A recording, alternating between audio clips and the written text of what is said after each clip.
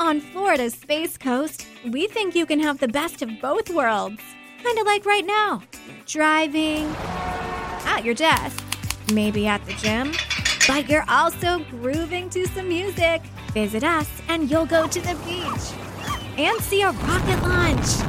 Or go kayaking and manatee spotting. It's all waiting for you on the only beach that doubles as a launch pad. Plan your adventure today at visitspacecoast.com.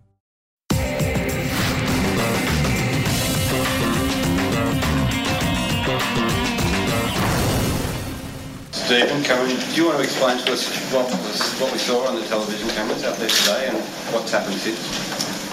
Want to explain?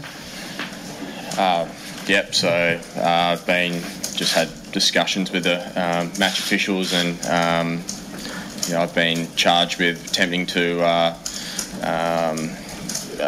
change the condition of the ball. Yeah, look, we had a discussion during the break on myself, I saw an opportunity to potentially use some tape, get some granules from the rough patches on the wicket and tried to change the ball condition. It didn't work. The umpires didn't obviously change the ball, but I guess once I was sighted on the screens and having done that, I painted quite a lot, and that obviously resulted in me shoving it down my trousers. So. It was tape, was it?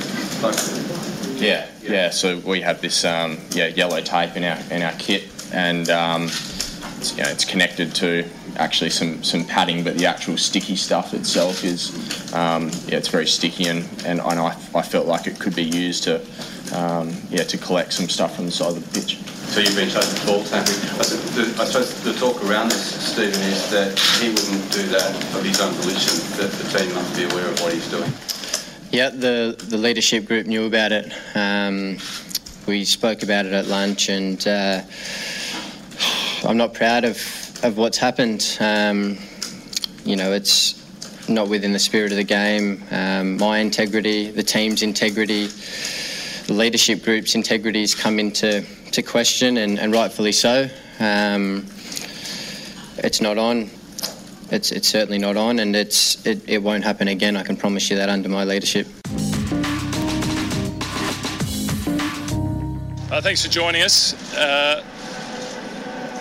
Just wanted to say at the outset that I was extremely disappointed and shocked to hear the news and read the news this morning after the events in Cape Town yesterday.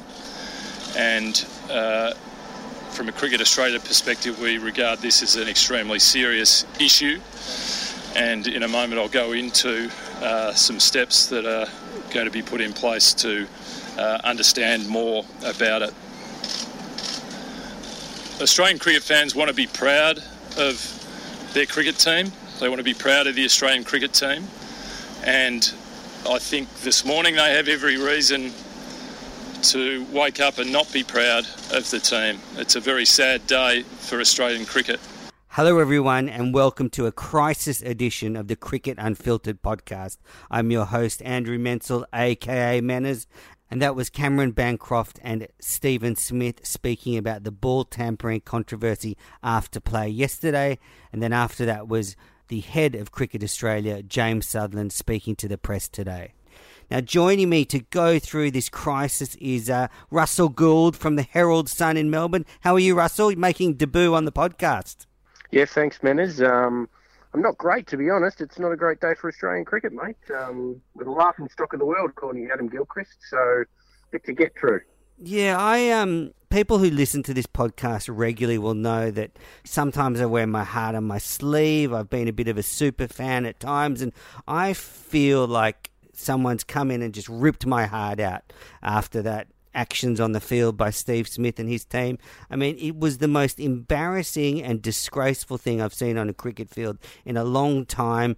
If you haven't seen it already, listeners, go and watch all the footage. You cannot get more exposed than the Australian cricket team did. And I read your column with great interest today, Russell, on the Herald Sun, and you said that Steve Smith should be sacked as Australian captain. Do you still feel that way? Oh, 100%. Even more so, given the information that's come out. And the stance I took was based on the fact that Steve Smith had a decision to make. In the change rooms at Cape Town at lunch, when they weren't going that well, and it was first raised, hey, why don't we do this? Why don't we get some tape? Why don't we go onto the ground and pick up some dirt with that tape and then scuff up the ball? The very instance that's raised, the captain of the Australian cricket team should say, what are you talking about? That's the most ridiculous thing I've ever heard, and don't mention it again. But Steve Smith didn't. More than that, he had 40 minutes during a lunch session to consider what he was going to do, to go over it in his mind, to think about the consequences, to think about what it might mean beyond what might happen in that next session of cricket. He should have thought about what it meant for Australian cricket if he got caught, what action he was taking, even if he didn't get caught. He should have thought about the action he was taking. He had 40 minutes to decide whether he wanted to go ahead and do that, and he went ahead and did it. He was a captain under pressure, and his first course of action was to cheat, and that's not what we want the Australian captain to do. Yeah, it was a terrible look, and I just question the whole thing, but how they even thought that they could get away with it. They must have known all the cameras will be trained on them after all the controversies raging in this series, how they even thought they could get away with it. And then you see Smith go up to the umpires and pretty much lie. I mean, Bancroft has got his sort of sunglass cover and he's showing them the umpires instead, and Smith's there sort of supporting him. So it's just the most terrible thing I've seen in recent memory from an Australian captain. Can you think of anything worse? No, I can't. And you add to that the very thing you just mentioned there, that it wasn't Steve Smith who was doing the ball tampering, it was Cameron Bancroft, the most inexperienced member of the Australian cricket team. And Steve Smith decided, as captain, that he would let Cameron Bancroft be the one to take the ball. There's only one person who got charged by the ICC out of this, is Cameron Bancroft. But the ramifications for Steve Smith are going to be much greater because of those two things. It was his decision, and he decided to make Cameron Bancroft do it. There was no way they were going to get away with it. Cameron Bancroft had seemingly never done it before because he didn't actually know how to hide the bit of paper under his hand properly. You could see it. And there's 30 cameras trained on that cricket ground, 30 cameras, keen-eyed South African supporters working for SuperSport. Given the series had been so hot, they were on the lookout for anything, and anything they found would be replayed ad nauseum. And you could hear the commentators in the box who were clearly watching screens that we couldn't exactly see. You could hear their reactions just off camera. You could hear them go, whoa, what's that? They knew what was going on, and they clearly couldn't believe it either. It was just an amazing thing to see, an amazing thing to consider, that the Australian cricket team thought that they could get away with cheating. Yeah, I think in some ways it's admirable the way Smith has taken responsibility for this, because they could have easily just pegged this on Bancroft and said, look, he did this by himself. We didn't really know what was going on. I mean, staying his young career, but instead they've actually fronted up and told the truth that this is even worse. It's a conspiracy, and that the whole leadership group was in on it. So his honesty's sort of got them in more hot water. I would say now that you'd go one step further. Smith has to go, but Darren Lehman doesn't look great out of this, because either he knew it was happening, and if he didn't know it was happening, how come he doesn't know what's going on in the dressing room? And then Vice Captain David Warner. So you could have a whole clean out of the leadership group in Australian cricket. That's potential. I'll just scale back one thing very quickly and say, you used the word admirable to Steve Smith. There is nothing admirable about Steve Smith in this situation at all. Honesty, anything, none of that's admirable. The moment he decided to cheat, the word admirable went out the window. But you're right, there could be a clean out, and there's not a suggestion, certainly not from me. I'm not saying that careers have to finish here. I'm not saying that Steve Smith can never play for Australia again. Not saying that at all. Not saying that the members of the leadership can never play cricket for Australia again if they're found to be party to this decision. But they clearly can't be in leadership roles because they've shown the worst form of leadership in this situation. And Darren Lehman is accountable as well. I mean, there's vision of him on the walkie-talkie talking to Peter Hanscom on the boundary after he'd seen something on television. We don't know exactly what that is. That might come out in the fullness of time, and the CA investigation party that's headed over to South Africa will hopefully uncover exactly what Darren Lehman knew. Steve Smith said Lehman didn't know, but you can't really believe Steve Smith, can you? So whether Lehman knew or not, he's still the leader of that team, and he should have known what was happening on that field. I mean, this is a stunning turnaround for Steve Smith. I mean, he was sort of touted as a golden boy when he was given the Aussie cricket captaincy. I was always right behind him. I thought he was going to be a brilliant leader. He just needed a little bit of time to grow up. But he's made a few mistakes, and this being the biggest shocking mistake of all time. And as you say, he certainly can play for Australia. He just probably will not be able to serve in a leadership position, which is incredible when you look at what he's done so far. It is, and I'm not quite sure he completely grasped the gravity of the situation when he did front up to the press with Cameron Bancroft as well. And that might be an element of his immaturity, and you mentioned that before, that as a leader he just needed to grow up a little bit, and maybe he hasn't quite progressed to those levels. He's been thrown in some hot situations in his short term as captaincy. India last year we know about. He's been through an Ashes series as well. It's just some big moments, and last year was a massive year for him. He's been through some big moments, but he's shown tendencies to get over-emotional at times. We've seen the extravagant actions he has when he bats, like in India. It all started with the swashbuckling of the bat, and he's carried that into South Africa. It seems when the moments are hot, he doesn't quite know how to handle them emotionally, and maybe that's a sign that he wasn't quite ready to be captain. He was thrown into at a young age, as a relatively inexperienced young age, and maybe that's shown out as well. Yeah, good point. And those comments that he made after the Kigizo-Rabada decision was made last week to let him off, is that the new standard the ICC is setting? I mean, those words are just going to come back to haunt him because he's transgressed in the worst imaginable way possible. And he's been caught by the South Africans who would be revelling in this right now. Now, our colleague at the Courier Mail, Crash Craddock, wrote that this was the culmination of a grubby, win-at-all-costs culture deliberately crossing the thin line between self-righteous rule, bending into a world of shameless, bald-faced cheating. I mean, that's pretty spot on from Crash there, isn't it?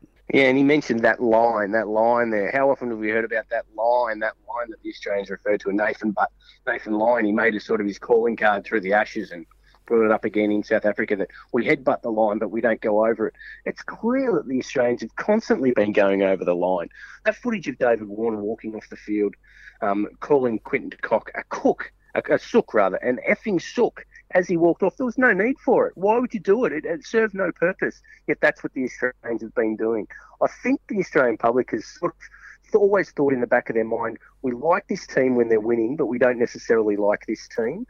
And I think this is just going to make it worse for them. A lot of people already, we're running a poll on the Herald Sun, nearly 30,000 voters asking whether Steve Smith should be sacked. 90% are happy to say, yep, he should be sacked. And that is the chorus of opinion from everyone you talk to. The Australians like the Australian teams when they win, but I don't think they necessarily like this Australian team. I agree. Now, what did you think of Cricket Australia's response today? James Sutherland fronted up to a very loud and vociferous press pack. Haven't seen anything like that in cricket for a while. Pat Howard and the head of the integrity unit, Ian Roy, are heading over to South Africa probably as we speak to sort this mess out. Do you think that Cricket Australia responded appropriately to the crisis today?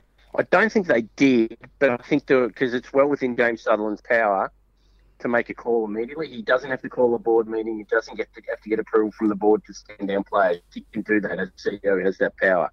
And my understanding is members were kept informed of what was going on, but no actual emergency board meetings were called to make any decisions. I think they were a bit soft today, but I think they were soft today because there's big penalties coming. What they're doing is arming themselves with enough information to make a big, big call. Because sacking an Australian Test captain is not something you do lightly. You want to make sure you have every piece of information available to you. As much as Steve Smith made an admission in his press conference that it was the idea of the leadership group to do this ball tampering, to take it out onto the field, to ask Cameron Bancroft, the exact nature of who was involved needs to be ascertained. I know that James Sutherland spoke to the cricket team manager, Gavin Dohe, in Cape Town, and he tried to get as much information as he could. He was woken up at 3:30 on Sunday morning and alerted to what was going on, and he'd been on the phone. But I think what James Sutherland is doing, he's arming himself with the maximum amount of information possible because he knows he has to make a big call, and you want to be able to back that up. Yeah, they do have to go through the due process, and I guess they want to get to the core of what the problem is. I don't think it'll just be one person. I think we could see a few heads roll. You wrote another column where you brought up the history of ball tampering, and the English and everybody's piling on the Aussies, and we absolutely deserve it. This was a shocking performance, but it's not the first time that an international captain has been caught in similar circumstances. Yeah, well, we refer straight away to Faf du Plessis in Australia, 2016. But he pleaded his innocence, and he continues to plead innocence that he did nothing wrong. But you go even further back to the Ashes when the English used those, and Marcus Trescott wrote about it in his book, that they used those mints to shine more. But in those instances, no one was actually cited. That's what makes this one very different. No one was cited, and there were admissions made after the fact. So whatever was happening in those games, people weren't penalised. The issue wasn't raised by the umpires. In this instance, we've got an Australian Test captain admitting to concocting a plan to tamper with the ball to get an advantage. This is so different to anything that's happened before, and it's staggeringly different. Yeah, and this could take years for Australian cricket's reputation to recover. You look at the underarm, the Kiwis are still talking about that, and that's been over 30 years. Now this will be a stain on Australian cricket that will live on for years, won't it? Exactly, and the thing with the underarm was, that was legal. Greg Chappell was allowed to do that. He probably shouldn't have, but he was allowed to, so he did. In this instance, Steve Smith's not allowed to tamper with the ball. The Australians aren't allowed to tamper with the ball. This is going to linger long on Steve Smith. And as I said, as you mentioned before about the Golden Boy, the shine has come off the Golden Boy, and this will be really hard for him to recover from. Not just him, but once it's established, the entire group. Even Cameron Bancroft, I think this is the last time we'll see him play for Australia. I don't think he'll come back after this. He can't. Even though he was told, even though he's a grown man and he made his own choices, he was told what he had to do. This is not something that Bancroft can recover from, I wouldn't have thought. Yeah, and have you seen the footage going around of Cameron Bancroft putting sugar in his pocket during an Ashes test? I think the Sydney test, that's going around now, which obviously would be used to make the ball more abrasive. It's certainly not on the scale of what's happened in South Africa, but it is an interesting subplot. It is, because Steve Smith did say, we've never done it before. And you want to take him at his word, but it's hard to, as I said before, it's hard to take him at his word, given he's cheated. I have seen that footage. There's a myriad number of reasons Cameron Bancroft could have sugar in his pocket, if it was indeed sugar. It could just be you lick your fingers, and it could cause a bit of tackiness as well, put a bit of tackiness on the ball, as opposed to necessarily trying to rough it up, because I'm not sure how much sugar would impact on the ball.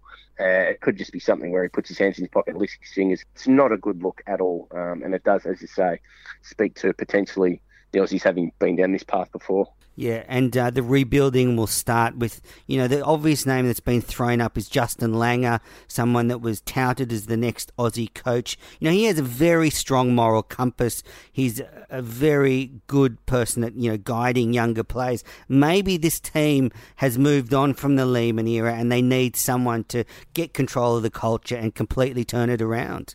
I think I agree with that. And as you mentioned the good thing there, Lehman and his impact on this culture, because a lot of these players have been with Darren Lehman for a long time since he took over in those Ashes series. And it's interesting to bear in mind as well that it was Pat Howard and James Sutherland who sacked his predecessor, Mickey Arthur, and Pat Howard and James Sutherland obviously involved again now. But yeah, I think you're about right that there's some players within this group who have become way too accustomed to the way Lehman does things. They operate in a bubble. They become a little bit untouchable, and that permeates the new blood into the team as well, whereas Justin Langer is a bit more salt of the earth, a bit more straight up and down, as you say, has a strong moral compass. The other rough one is Ricky Ponting. He's obviously been brought into the frame as the T20 coach in recent times, but he's as upstanding a citizen as you could get, a former Australian captain. From a PR perspective, it wouldn't be a bad thing for Cricket Australia to bring in Ricky to right the ship. Yeah, and there was some sort of talk of Michael Clarke making a comeback. He was very not interested when that questioning was put to him. But, it does beg the question that if you were to lose Smith and Warner, there is no obvious replacement. Well, I've written a piece for the paper tomorrow which covers off that. Within the current Australian team, you have Usman Khawaja, who's the Queensland captain. You have Mitchell Marsh, who's the West Australian captain when he's at home. And you have Tim Payne, who's a really solid citizen. But none of those are standout leaders. And David Warner, if he's been found to be part of the leadership group that was privy to these discussions about ball tampering, he can't be captain either. So that's when you've got to look to Usman Khawaja, or you got to look to Mitchell Marsh. But Usman's struggling to hold on to his place in the team, and if he doesn't get any second innings runs in Cape Town, he could have found himself out of the team in Johannesburg. The other roughie is Peter Handscomb. He's the Victorian captain. When he first came into the Australian setup, he was touted as a potential vice captain to Steve Smith and maybe a future captain down the track. He's one they could potentially fast track into the team and build the team around. But he's got to earn his spot just as a batsman first. Yes, stunning day in Australian cricket, Russell. The most stunning day I could have ever imagined. Just unbelievable. And what's been stunning has been the severity of the reaction from the Australian public. They have not taken this lightly. This is stung at the very core of what people see as being, a good Australian person, and it's gone against that, I guess, in the behaviour overnight. They're the national team. They're representing all of it. It's not a footy team. It's not Essendon. It's not Melbourne Storm. It's not the Roosters. It's not Collingwood. It's not representing a section of the community. It's the Australian cricket team. They represent the entire country. We cheer them. We went in record numbers to watch them in the Ashes. We get right behind them. And this is just the most crushing disappointment to see these blokes who we send overseas, who purport to wear that baggy green with so much pride. That baggy green, it's such a cherished part of Australian sport. They wear it. They get it. They're one of the chosen few. And they've gone and done this. It's just a crushing blow. Well, Russell, I think that is a fitting way to end your first appearance on Cricket Unfiltered. Thank you so much for stepping up and facing the bouncers today. It's been an absolute storm of cricket news, and hopefully we'll catch up again. No worries, Menace. All right, listeners, that's it for the special crisis edition of the podcast. Thanks to Russell Gould from the Herald Sun in Melbourne for coming on. You can keep up with all the action and the news with the fallout from the ball tampering scandal at dailytelegraph.com.au/cricket, Courier Mail, Herald Sun, all the News Corp newspapers around the country. Pete Lawler from The Australian is over there. Hopefully I'll be talking to him this week about the action. But for the meantime, I'm going to go away and sulk and nurse a slightly broken heart because it feels like the day the music died.